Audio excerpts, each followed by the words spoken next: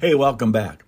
Lately we've had, murder, mystery, humor, even some poor guy going in for surgery on his prostate gland. And then I got to thinking, I haven't written any science fiction for a while.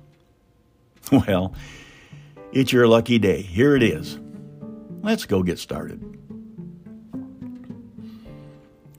Go back to your favorite restaurant? Great. Go back to the beach? Perfect. But go back in time? Well, careful now. This week's episode, Time Traveler. They were the world's A-team of physicists.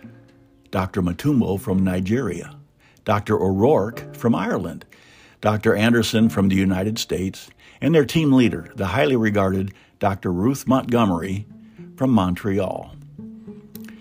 After nuclear fusion was harnessed in March of 2347, the A-team was in hot pursuit of one of the final frontiers of science fiction, one that had stymied physicists for centuries.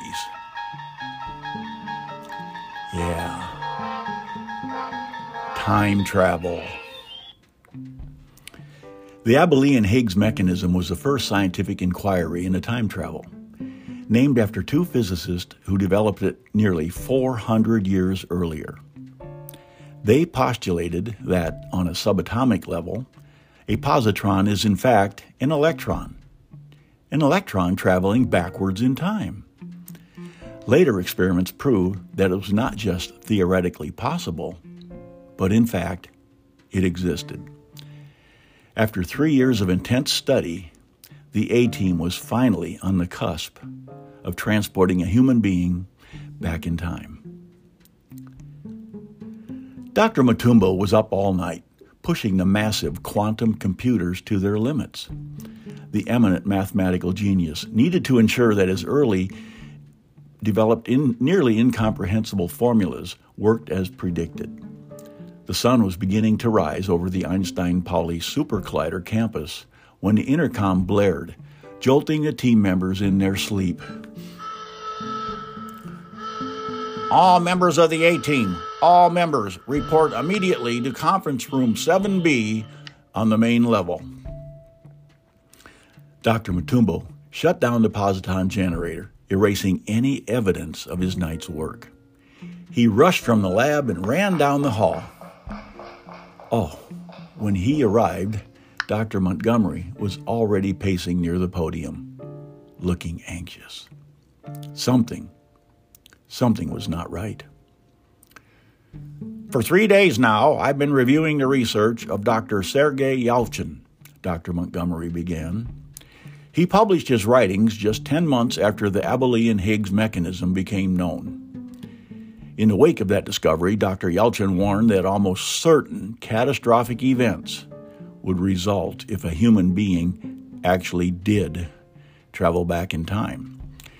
He wrote that if some time traveler intruder would even so much as accidentally bump into a stranger on a 17th century cobblestone street, causing him to be trampled by some startled horse, well, it could result potentially in altering the course of human history, throwing mankind's future, yes, our future, into a tailspin. 2 days ago, I discussed this with Director Uchiyama. He and I addressed it to an emergency council meeting of the World Council. Now, listen closely, people. 30 minutes ago, the secretary himself called the director and ordered him to cease all activity immediately, and for us to make absolutely certain that none of our work escapes this institution. The next day, as the team worked frantically to shut down the complex operations, Dr. Matumbo became overwhelmed with guilt. He picked up his phone and called Dr. Montgomery. She agreed to meet him after dinner. After he confessed what he had done with the positron generator, Dr. Montgomery just sat there, frozen, trembling as she considered the implications of his actions. Damn it, I never thought I'd say this to a Nobel Prize-winning physicist, but Dr. Mutombo, what the hell were you even thinking?